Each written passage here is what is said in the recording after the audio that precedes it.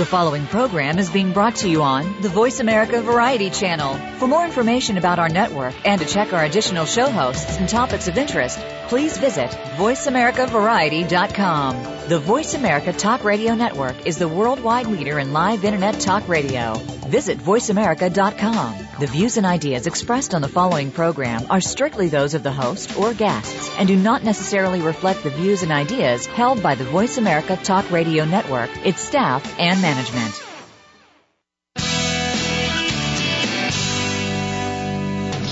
Welcome to Go Green Radio, brought to you by Covanta Energy. Reduce, reuse, recycle. Rethink renewable energy and energy from waste. This program will help start you thinking about how to protect our world and its important resources.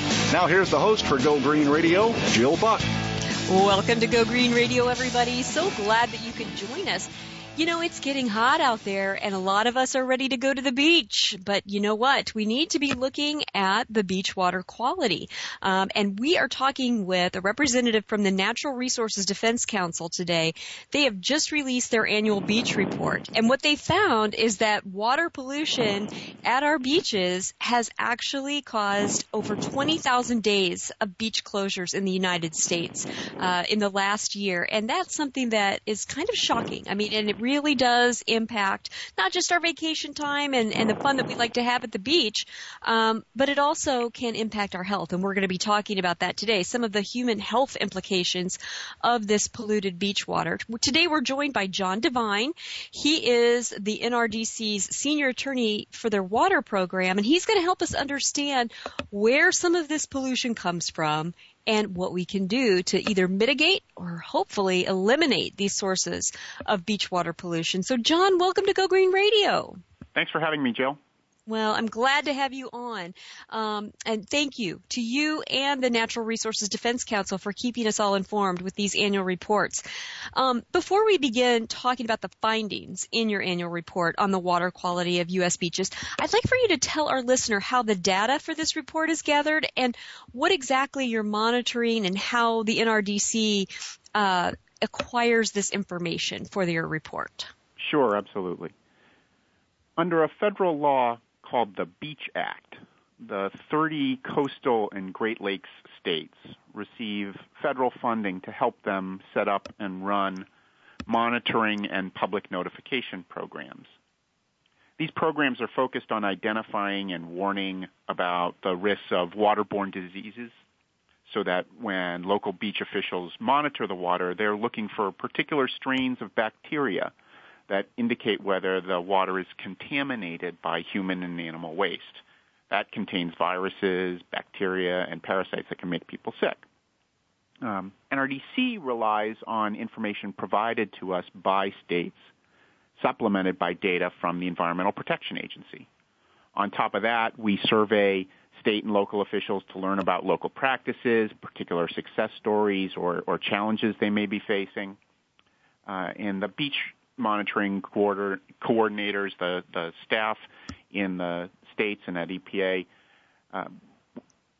all to a person were terrific. They always are very helpful in providing NRDC with information, and their work and dedication to keeping our beaches clean is really an inspiration. So this is a truly cooperative and collaborative exercise between the NRDC and all of these various entities that are working to keep our beaches clean. That's great. Talk to us about some of the illnesses that are associated with polluted beach water. A lot of us, think that, day at the beach, as long as the beach is open, we're good to go. But there are some pretty disgusting, if you will, illnesses that are associated with polluted beach water. And I know that there must be a public health cost Sure. with some of these illnesses. So if you could talk to us about what's in it for me, to all beachgoers, what are we trying to protect them from? Absolutely. Polluted water may contain disease-causing organisms that are called pathogens. The most common types of pathogens are bacteria, viruses, and protozoa, and are associated with human and animal waste. Swimmers who are in polluted water can contract any illness that those kinds of critters cause, and that includes stomach flu, respiratory infection, ear and skin infections. Most of these things last just a few days or several weeks, but in some cases, pathogens can cause severe and long-term illness. So it's important to try to avoid it, obviously. The sensitive populations, such as children and the elderly or those with a weakened immune system, are particularly at risk for the longer-term impacts. And why is that? Well, they're just less able to fight off an infection. In the case of kids, another thing that we see is that they're more prone to dunk their head or swallow water, and that's a way that people can become infected. How do you estimate the cost of that public health risk in dollars? Yeah. Well, each year Americans take more than 900 million trips to coastal areas. Beaches, rivers, and lakes are the top vacation destinations in our country. And these waters provide more than just recreation. Vacationers spend approximately $44 billion annually during those coastal trips. And coastal tourism is, of course, attributable in part to clean beaches, and that generates substantial revenues for state and local governments, as well as the businesses that are along the coast. Mm-hmm. Economists estimate that a typical swimming day is worth about $35 to each person. So as a result, depending on the number of potential visitors to a beach or the loss of beach days due to warnings or closures, it can get up there in cost pretty quickly. One study that we include in our report estimated economic losses as a result of closing a Lake Michigan beach due to pollution at as high as $37,030 a day. Mm. And then, of course, there are the health costs. A Southern California study, for instance, concluded that each year contamination at Los Angeles and Orange County beaches caused between 627,800 mm-hmm. and 1,479,200 excess gastrointestinal illnesses. The public health cost of that is between $21 million and $51 million. Ooh, wow. And those are some of the most famous beaches on the West Coast that we're talking about as well. This year's report, I noticed, was dedicated to Senator Frank Lautenberg and his legislative accomplishment, the Beaches, Environmental Assessment, and Coastal Health Act of 2000. Can you tell us more about that piece of legislation? That honestly is something I hadn't known about, and what impact that piece of legislation has had. Absolutely. Senator Lautenberg had numerous legislative accomplishments and was a longtime advocate for public health. He'll be sorely missed in the Senate. The Beach Act, which is the acronym for the bill you just described, mm-hmm. is a bargain between states and the federal government. With federal support, states establish monitoring and public information programs for their coastal and Great Lakes beaches. And then they agree to set up those programs within certain common parameters and provide information to the EPA so that it's public and available. Mm-hmm. Ultimately, it's an investment in public health and in the huge economic benefit safe beaches provide, just as we've discussed. Mm-hmm. Now, let me ask you this. Is there a minimum size to a lake that would be monitored, or are there, smaller lakes, internal? I'm thinking, I'm from southern Illinois. We had some man-made lakes. Are those monitors? Are there any rivers where tourists gather, river fronts that are monitored, or is this just like, the Gulf of Mexico, the Atlantic and Pacific Ocean, and the Great Lakes areas? That's a really good question and an important clarification about our report. The Beach Act applies to, quote, coastal recreational areas, and those are defined in the law to be the beach areas along the Atlantic, Pacific, and Gulf coasts, as well as the Great Lakes shorelines. So your inland lake in Illinois is not going to be part of that monitoring program, and therefore not part of the report that we compile using the data under that program. The state or local public health authorities may well monitor and report on water quality at other beaches, but our report is focused on those coastal recreational areas. I understand.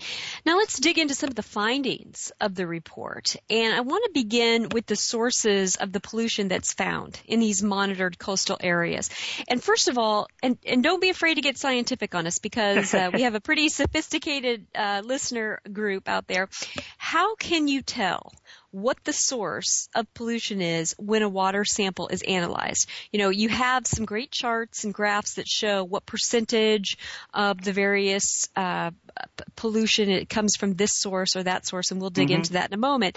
But how do you know when you get a water sample and you're just analyzing all this stuff floating around in it? How does what you find indicate what the source is? Well, you can't tell just from the sample, but that's a great question. Okay. What the sample is looking for is a particular kind of bacteria that indicates whether a variety of viruses and parasites and bacteria associated with human and animal waste are in the water.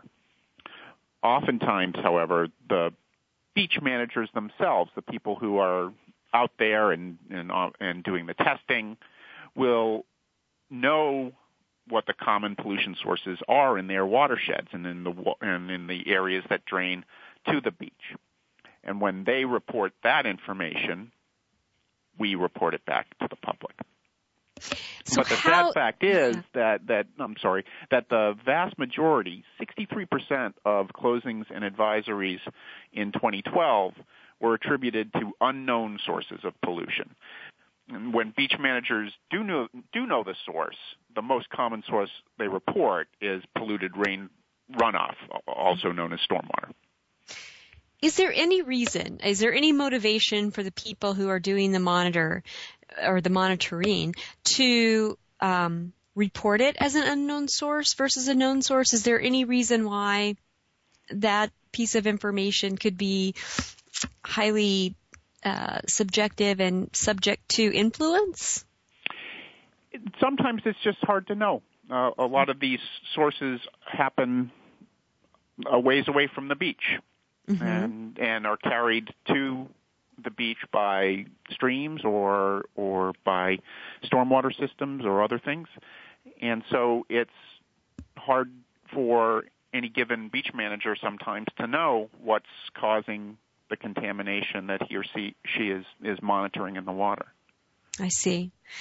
Well, folks, we're going to take a quick commercial break, but when we come back, we're going to be talking with Jon about some of the sources of pollution that have caused over 20,000 days of closures on Americans' beaches over 2012.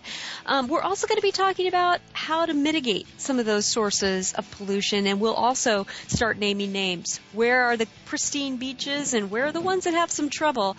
And you can find out more on the NRDC website, and we'll talk about those resources in just a few minutes. So don't go away, folks. There's more Go Green Radio right after this.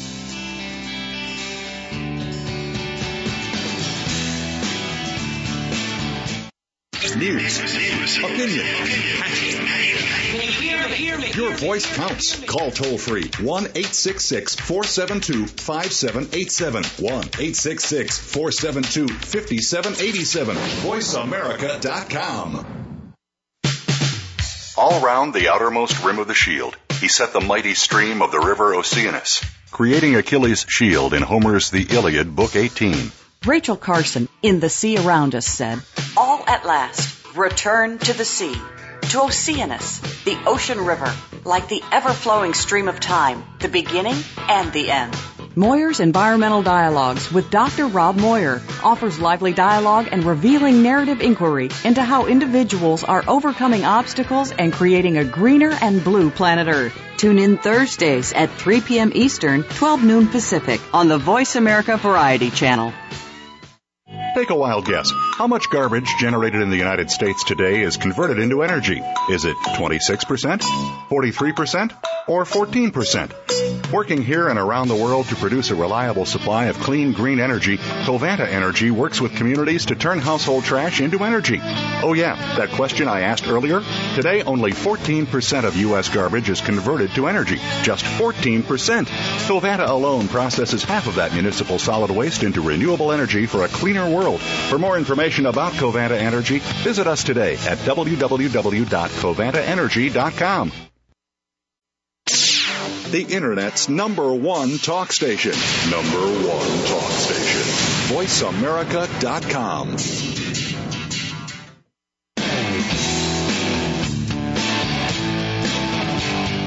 You're listening to Go Green Radio with your host, Jill Buck.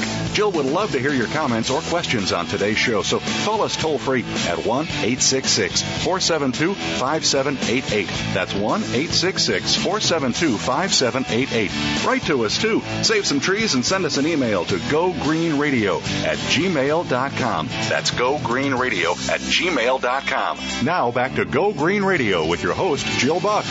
Welcome back to Go Green Radio. So glad that you could all join us. If you just happen to be tuning in, our subject today is beach water quality. And we're talking with Jon Devine, who's a senior attorney for the Natural Resources Defense Council's water program.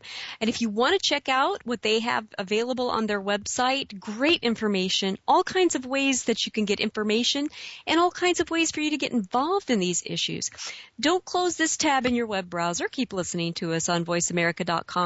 But you can open up a new tab in your web browser and go to www.nrdc.org/water. And there you'll find an amazing array of information. But today we're specifically focusing on the NRDC's just recently reported, this is hot off the press, their annual report on beach water quality. And, you know, Jon, I was really surprised to read, and I've been sharing this with all my friends. I have to say, ever since I read the report, I've been going around asking my kids and my soccer mom friends, what do you think is the #1 source of beach water pollution? And they had all kinds of answers. And they were surprised, just like I was, to find out that it was stormwater runoff. When the rain falls, we all think, oh, so refreshing, so cleansing. Exactly. So how does rainfall end up polluting our beach water?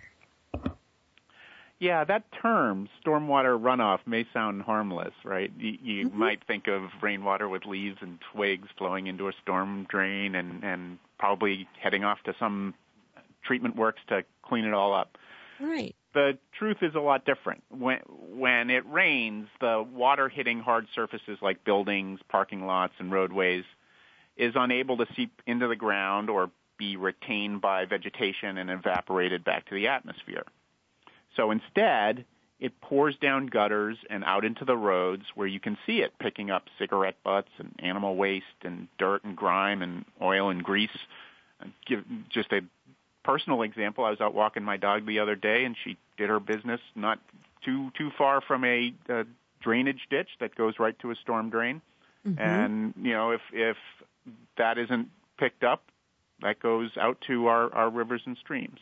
Mm-hmm. In most places, that's exactly what happens. It is just dumped untreated into rivers and streams, and it can make those waterways and our beaches unsafe for swimming.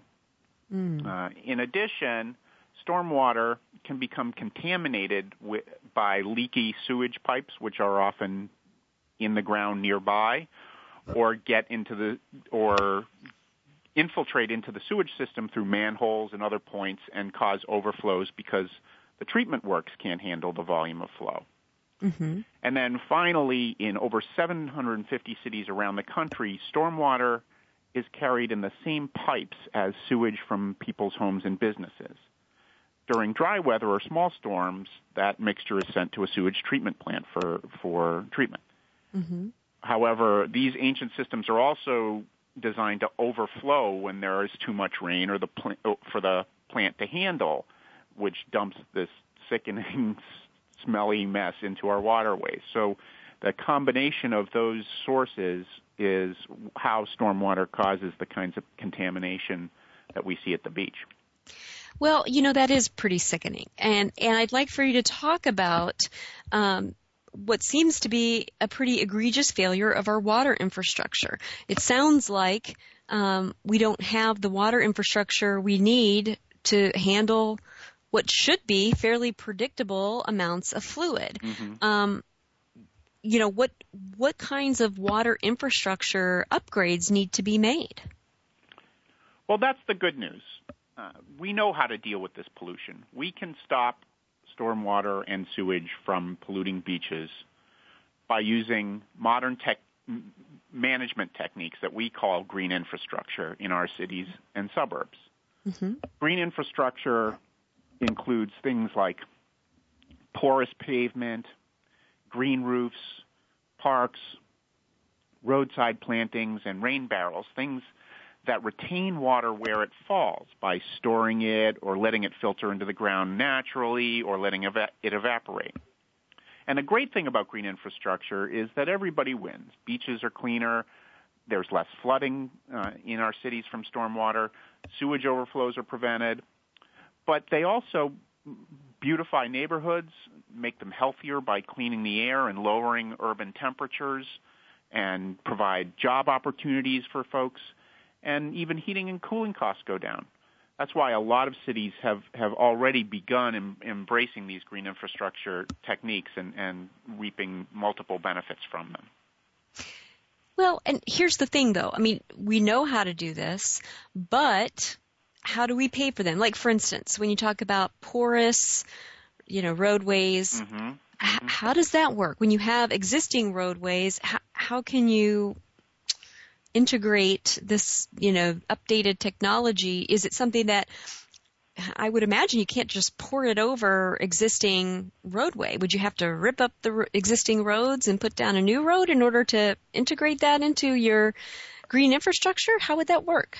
It's going to be very place specific, and ultimately what's going to be necessary is for both new and redeveloped sites to integrate these techniques in as they're being developed. That's a no-brainer, right? While you're putting shovels in the ground, you should be integrating these new techniques into your landscape. In addition, yes, there's going to be some need for, especially in watersheds where the stream and beaches are already suffering the effects of stormwater, we're going to need to basically remedy that existing problem by retrofitting existing sites. Mm-hmm. But that can be done using their financial incentives by, for instance, many cities now have stormwater fees that are assessed on the basis of how much impervious area is on a site. You can use the revenue from those fees to help folks revamp their sites to green them up. This is something that we've talked about on Go Green Radio before, and something that I continue to read more and more about. It's part of a larger issue of aging at the best and decrepit at the worst infrastructure in this country. And it's not just our water infrastructure, our energy infrastructure, our roads, levees, bridges, schools, etc. We haven't had a huge national, or for the most part, a lot of states have not paid a lot of attention to things like, repairs of infrastructure, upgrades and modernization to infrastructure, expansion of infrastructure because our population has expanded. And it seems like what you're discussing here is one piece of a larger issue. You know what needs to be done. I know that others know what needs to be done. But from a realistic standpoint, particularly from an economic and public policy standpoint, what is your hope and what is your expectation that over the next few years, our nation and individual states will actually do those infrastructure upgrades that will mitigate some of the pollution, not just at our beaches, but in other places that we see? If you look into your crystal ball, John, what do you see over the next decade, realistically, in terms of the upgrades we need? Well, the what needs to happen is for both the federal government to better invest in stormwater and wastewater infrastructure. It needs to increase its annual contribution to a federal fund called the Clean Water State Revolving Fund, which then provides assistance to projects that repair and rebuild failing infrastructure. This has been an area that we've underinvested in as a nation for too long. It's too easy to ignore what's below the ground and under our streets, but it, as you say, is in many places crumbling and needs to be addressed. Cities and states can also help by ensuring that money under those revolving funds are available for a range of green infrastructure projects, and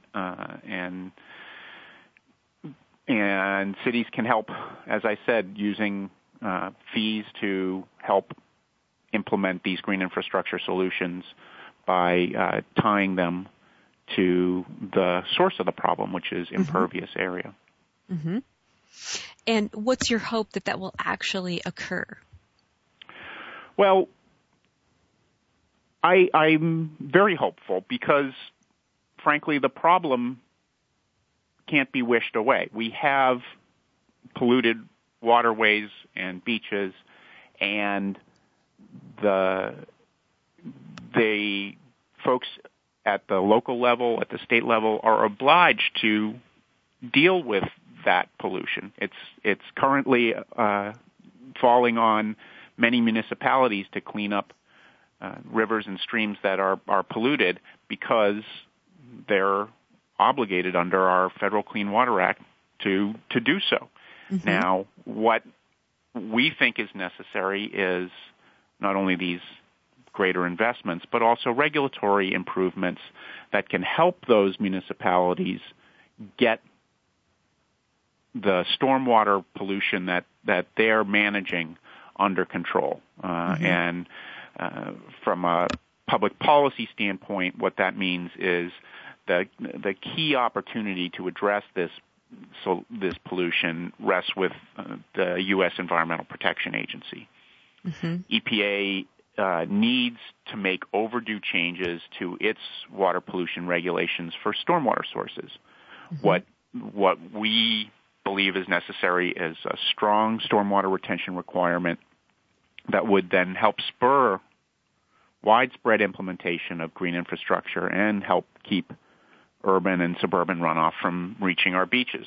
This will help municipalities comply with their existing pollution control requirements, especially if they address not only new and redeveloped areas such as parking lots and office buildings and industrial parks, but also existing sources of runoff pollution, and have those designed for the future to infiltrate, evaporate, or reuse the rain that falls on them.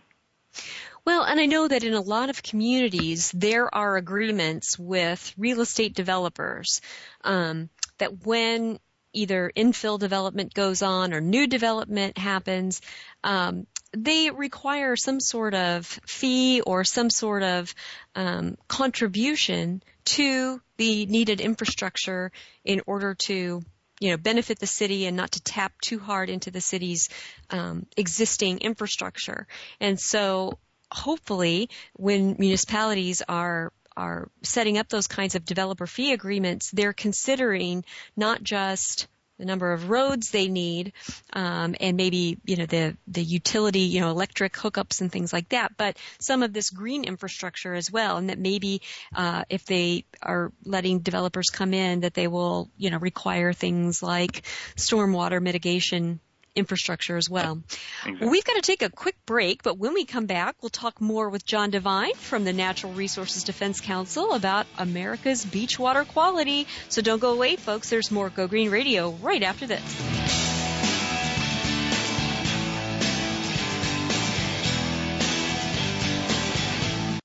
news, opinion.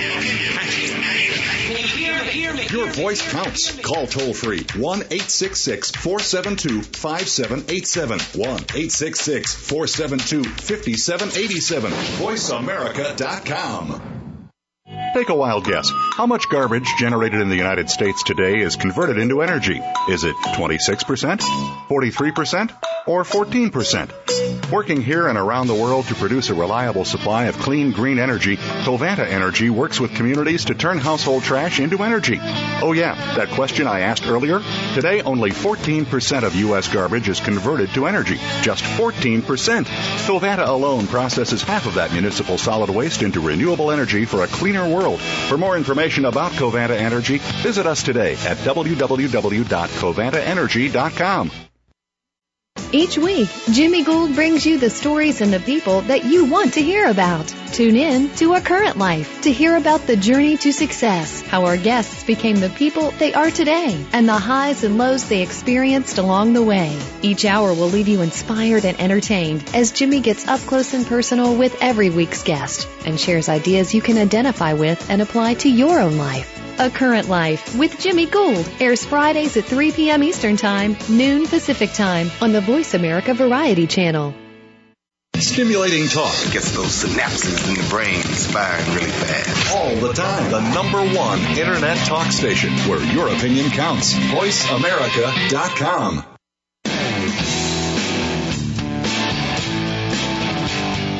You're listening to Go Green Radio with your host, Jill Buck. Jill would love to hear your comments or questions on today's show, so call us toll-free at 1-866-472-5788. That's 1-866-472-5788. Write to us, too. Save some trees and send us an email to gogreenradio@gmail.com. That's gogreenradio@gmail.com. Now back to Go Green Radio with your host, Jill Buck. Welcome back to Go Green Radio. Glad that you could join us today. Our topic is near and dear to my heart. I live in California now, and the beaches are a big reason why I live here. In fact, when my husband and I were in the military, stationed down in San Diego, we practically lived at the beach. And even on Christmas morning, all of our relatives back in Illinois were so jealous because they would all be, hiding out from the snow inside. And we would let them know with pictures and everything that we were spending Christmas morning at the beach. We love the beach. And we're talking today about something that's threatening our beaches and the ability for us to swim in the ocean, and that is beach water pollution, what causes it, and some action items, how we can mitigate and eliminate some of these sources of pollution. And we're joined today, if you just happen to be tuning in, by Jon Devine, one of the senior attorneys for the NRDC's water program, that's Natural Resources Defense Council. John, one of the other significant sources of beach water pollution that you've outlined in this annual report that just came out this week is wildlife sources. And I'm not sure exactly what that means. It sounds like animal waste, but I don't know if that's what it means. So can you tell us what wildlife sources of pollution are and what could be done to mitigate that type of pollution? Yeah, it's not a raccoon with a barrel of pollution. A lot of beaches have big bird populations, such as seagulls. Mm-hmm. Now, I'm a birder, and I know a lot of birds called the beach home. So one of the things we've seen in compiling this report makes me a little bit curious, antsy. I don't know. Some beaches have used dogs to chase off the birds. I do acknowledge that we've seen that be effective in reducing the bacteria levels at some places, including a couple of Chicago beaches. But one of the obvious sort of no-brainer ways of dealing with the contamination from big gull populations, for instance, is like controlling trash and securing trash receptacles so as not to provide an unnatural attraction for huge flocks of gulls. So that's one of the things that you can do to mitigate the contribution of animal waste to the water. Don't leave your Cheetos on the beach. It just draws them. Don't feed the gulls.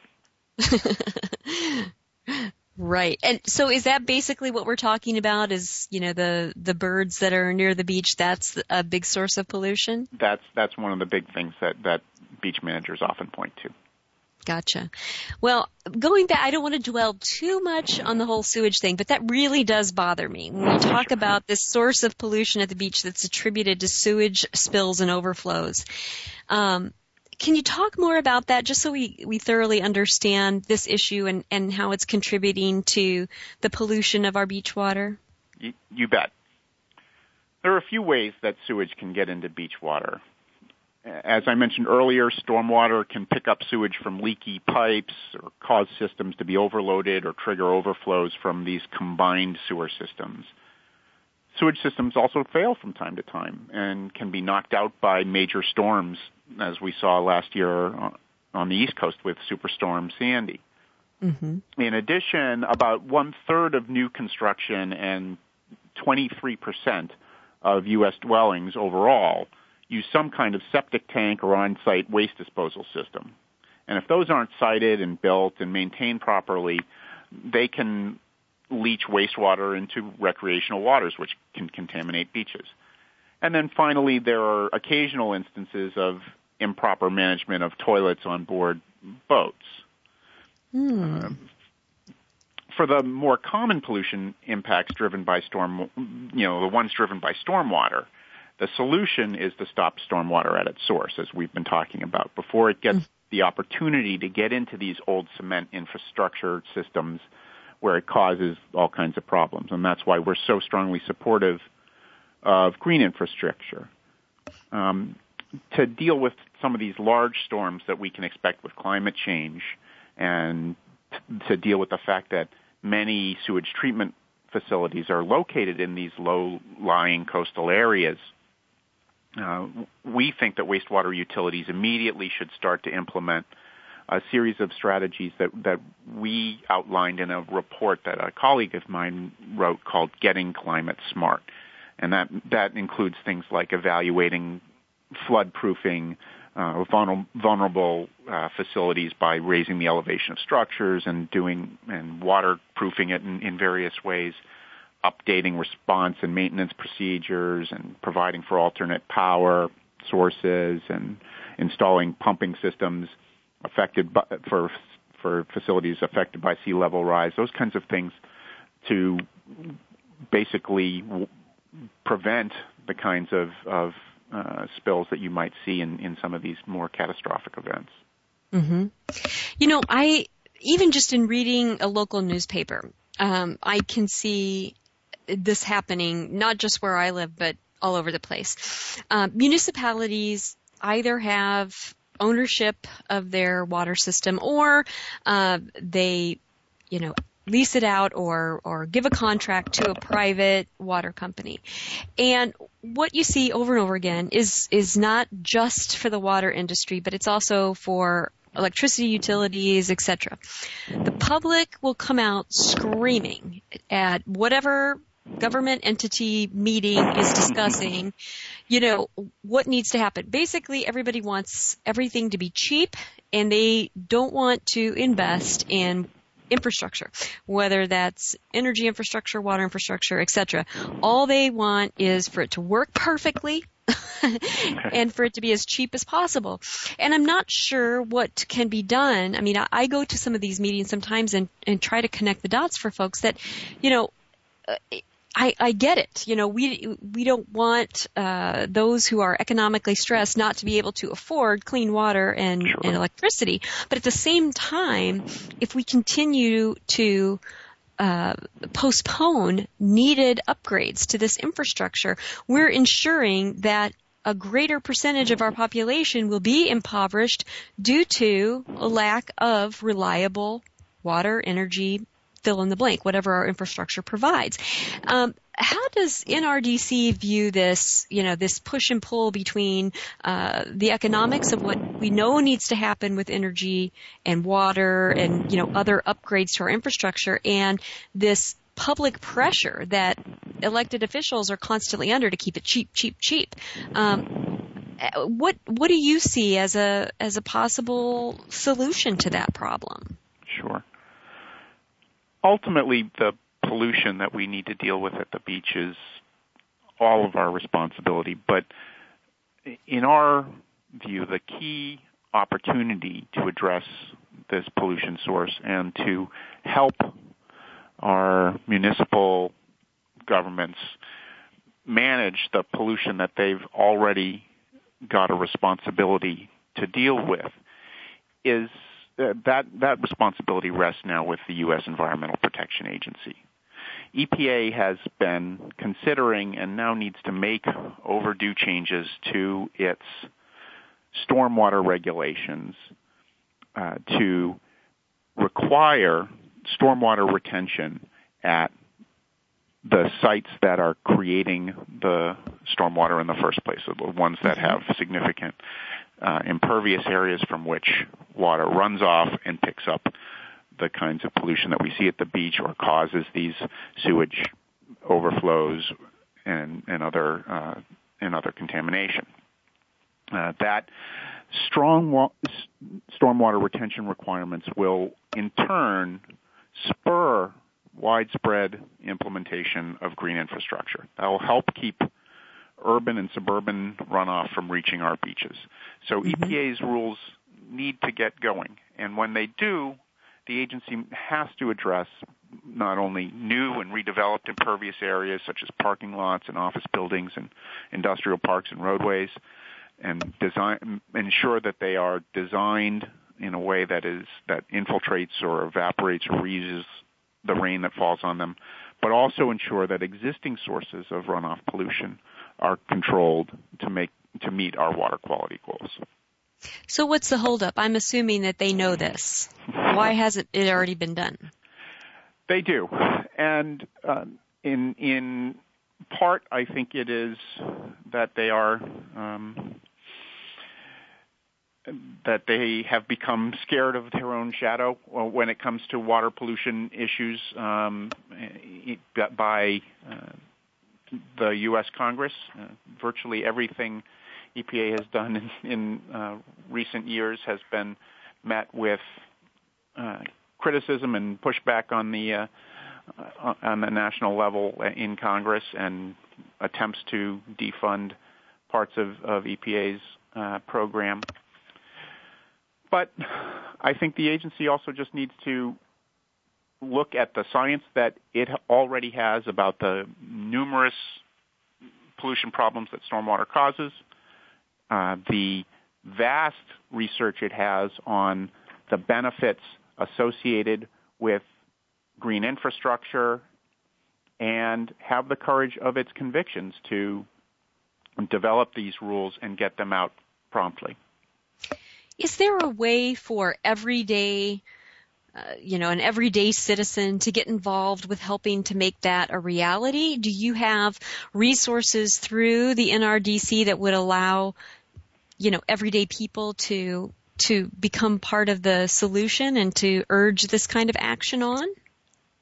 Absolutely. If you go to our website, nrdc.org, you'll see that right from our Beach Report website, which is nrdc.org/beaches. There's a take action opportunity which will let you weigh in with the EPA and tell them that you want strong stormwater controls put in place and that they're the folks who need to do it. Mm-hmm. And what does that amount to? Sort of a signing of a petition, or it's essentially sending a letter. Okay. That's great. And that is nrdc.org/beaches. Beaches, yes. Right. Well, let me ask you this. There are individual beaches that are listed in your report where they have more than 25% of the samples that have been taken or received exceed the EPA's applicable, single sample maximum bacteria standards.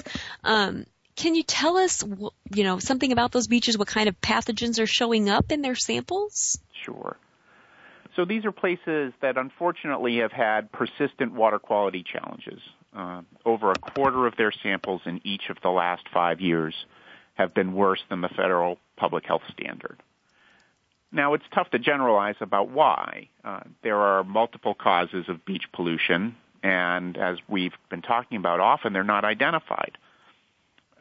And then other things can also influence the level of beach pollution, things like how sheltered a beach area happens to be, or whether beach managers are being proactive and the samples are being taken near the sources of pollution, like stormwater outfalls. Right. Well, and so that's one of the things that, is sort of difficult to get our arms around with this, with the report. It's hard to know if, if it's a current or lack of current situation or what have you.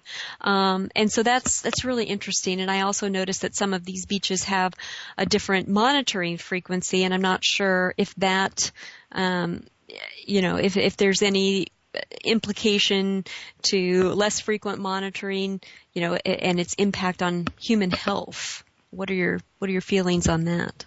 Sure. Well, certainly the more frequent the monitoring, the better information is available.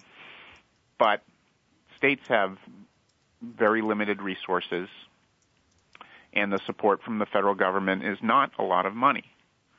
So places with a lot of beaches often find themselves in a position of having to prioritize. And what's really worrisome about this is that the Obama administration has now twice proposed to eliminate all federal funding for the Beach Act grant program. Last year, that program was saved when Congress didn't adopt the president's proposal, but the program is at risk again this year. And if these grants are zeroed out, many states are going to have to reduce their monitoring efforts, and there are some, Florida, Alabama, Maine are among them, whose programs are funded solely by federal grants. If they can't find state funds to supplement the missing federal ones, they may have to shut down monitoring and notification programs. Wow, that's pretty scary. And that doesn't mean shutting down the beaches. That just means, sorry folks, take your chances and swim in polluted waters if that's the case, because we can't monitor them, right? I mean, they're not going to close those beaches just because they can't monitor them, right? Well, that's the risk, is that the public will be without great tools to know what the condition of their beach is.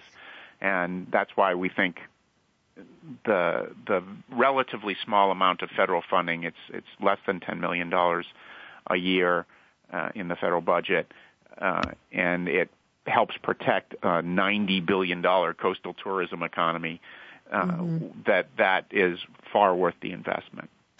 Sounds like it to me. Well, we've got to take a quick commercial break, but when we come back, much more with Jon Devine of the Natural Resources Defense Council and information about your beach water quality. So don't go away, folks. There's more Go Green Radio right after this. Talk, talk, talk. That's all we do is talk. If you'd like to talk, call us toll-free right now at 1-866-472-5787. 1-866-472-5787. That's it. VoiceAmerica.com. Take a wild guess. How much garbage generated in the United States today is converted into energy? Is it 26%, 43%, or 14%? Working here and around the world to produce a reliable supply of clean, green energy, Covanta Energy works with communities to turn household trash into energy. Oh yeah, that question I asked earlier? Today, only 14% of U.S. garbage is converted to energy. Just 14%. Covanta alone processes half of that municipal solid waste into renewable energy for a cleaner world. For more information about Covanta Energy, visit us today at www.covantaenergy.com. Streaming live, the leader in Internet talk radio, VoiceAmerica.com.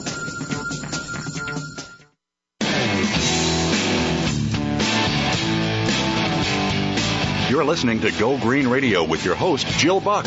Jill would love to hear your comments or questions on today's show, so call us toll-free at 1-866-472-5788. That's 1-866-472-5788. Write to us, too. Save some trees and send us an email to gogreenradio@gmail.com. That's gogreenradio@gmail.com. Now back to Go Green Radio with your host, Jill Buck. Welcome back to Go Green Radio. We're joined today by Jon Devine of the Natural Resources Defense Council, and we're talking about their annual beach water quality report. I don't want to just focus on the bad. Of course, we've been talking about beaches that have a big pollution problem and some of the ways that pollution might be mitigated or eliminated with some good public policy. But let's talk about your superstar beaches. These are beaches that really do a great job of keeping their beaches open and clean. Talk about some of these beaches, Jon, and what are they doing to protect their beach water quality? Sure. Of the 3,000 or so beaches that NRDC has monitoring information on, which you can see any given one of them on our website using the cool map function that we've put up there, we take a subset of about 200 popular beaches around the country, and we rate them on a 5-star scale. That's based on both water quality and then whether they follow beach management practices that protect the public. And so I think that I just wanted to make that point very clear. And I'm glad you mentioned that the practices that folks are following, because these beaches are ones that got 5 stars on our ranking scale, and that includes 3 stars worth of information about their smart management practices. Things like more frequent testing, not waiting to resample the water before warning people about elevated bacteria levels, and also posting information online and at the beach. On top of that, we also give 2 stars for water quality both this year and over the past 3 years. And we had great 5-star beaches around the country. We had 3 in California. We had 2 in Alabama, 2 in Minnesota, another 2 in Delaware and New Hampshire, and 1 in Maryland and in Michigan. And that just goes to show that these kinds of beaches can be found all around the coast and Great Lakes. Well, tell me this. Give us some real-world examples, some, kind of case study information about what's happening at these beaches that might be able to be replicated in spots where, there isn't as good a beach water quality as these beaches enjoy. Sure. There's no silver bullet here for either the higher-ranked or lower-ranked beaches or states, for that matter. There are beaches across the country that find very few violations of public health standards and others that have quite a lot. But we do have a lot of local success stories that folks have reported to us as we've compiled this report, and they've invested at the beach level in detecting and remedying pollution problems. We have cases in Illinois where beach water monitoring samples were higher than state standards 54% of the time, but the village of Winnetka investigated and found 15 private home sewage systems that crossed into the stormwater drainage system. And they since have been repaired, and water quality has improved. Many places have invested in green infrastructure at the beach, whether that's directing flow from their parking lots into vegetated areas to absorb the polluted stormwater. At a park in Michigan called Lake St. Clair Metro Park Beach, the beach managers there are using funds from a Great Lakes restoration initiative to remove 8,500 square feet of a parking lot surface and replace it with a 15,800 square foot porous pavement driveway and a big rain garden using native vegetation. And they're hoping that will help reduce the pollution there. Well, let me ask you this. I noticed there's a list in your annual report that lists states ranking from 1 being the least amount of polluted days and samples that exceed the national levels, all the way down to number 30 with the most pollution problems. And most of the highest percentage of samples that exceed the national limit are in states that are either on the Great Lakes or the Gulf of Mexico. Is that due to agricultural runoff, industrial pollution? What is it about the Great Lakes and the Gulf of Mexico that, tend to have the most pollution present in their beaches? Well, it's a big variety of reasons that can cause this pollution. As we've been talking about, it comes from a number of sources. And the real challenge is in the big chunk of closings and advisories and pollution events that the beach managers don't know what's causing it. And we at NRDC have long been advocating for a greater federal investment than the current small amount that goes from the federal government to state beach programs to not only monitor and notify folks when there's a problem, but also to try to start addressing those problems, to identify where the pollution's coming from and to help clean them up. A number of places have done what are known as sanitary surveys at particular beaches, and those sanitary surveys are meant to find the specific source of the bacteria that they're detecting at the beach, whether that happens to be some of these leaking septic systems that we've talked about, or a sewage spill, or a line that happens to be leaking, or if it's stormwater pollution from an upstream urban area that can be better addressed using these green infrastructure techniques that we've been talking about. That kind of targeted response to pollution is what we really hope will take hold. Well, and what you're describing is something that we're beginning to see in so many different arenas, that local control, local investment, local concern about some of these issues is what is really going to solve the problem. I mean, even when we look at things like climate change adaptations, that's going to be a local community coming together and making things happen so that their community can continue to thrive under extreme conditions. And it sounds as though some of the solutions to the beach water quality problems will happen the same way, notwithstanding, the need for federal regulation. But it does sound like the more involved local sources are, the better off. I want everybody to know that you can check out the NRDC website and find out exactly what's going on at beaches in your state or at a beach in your locale. If you go to www.nrdc.org/beaches, that's where you can find a really great interactive map and learn more about the beaches near you or beaches that you'll be traveling to this summer. Thank you so much, Jon, for joining us. Thank you to the NRDC for putting together this report to keep us all well informed. Folks, we're going to be here same time, same place next week with more Go Green Radio. Until then, have a wonderful week and do something in your life to go green.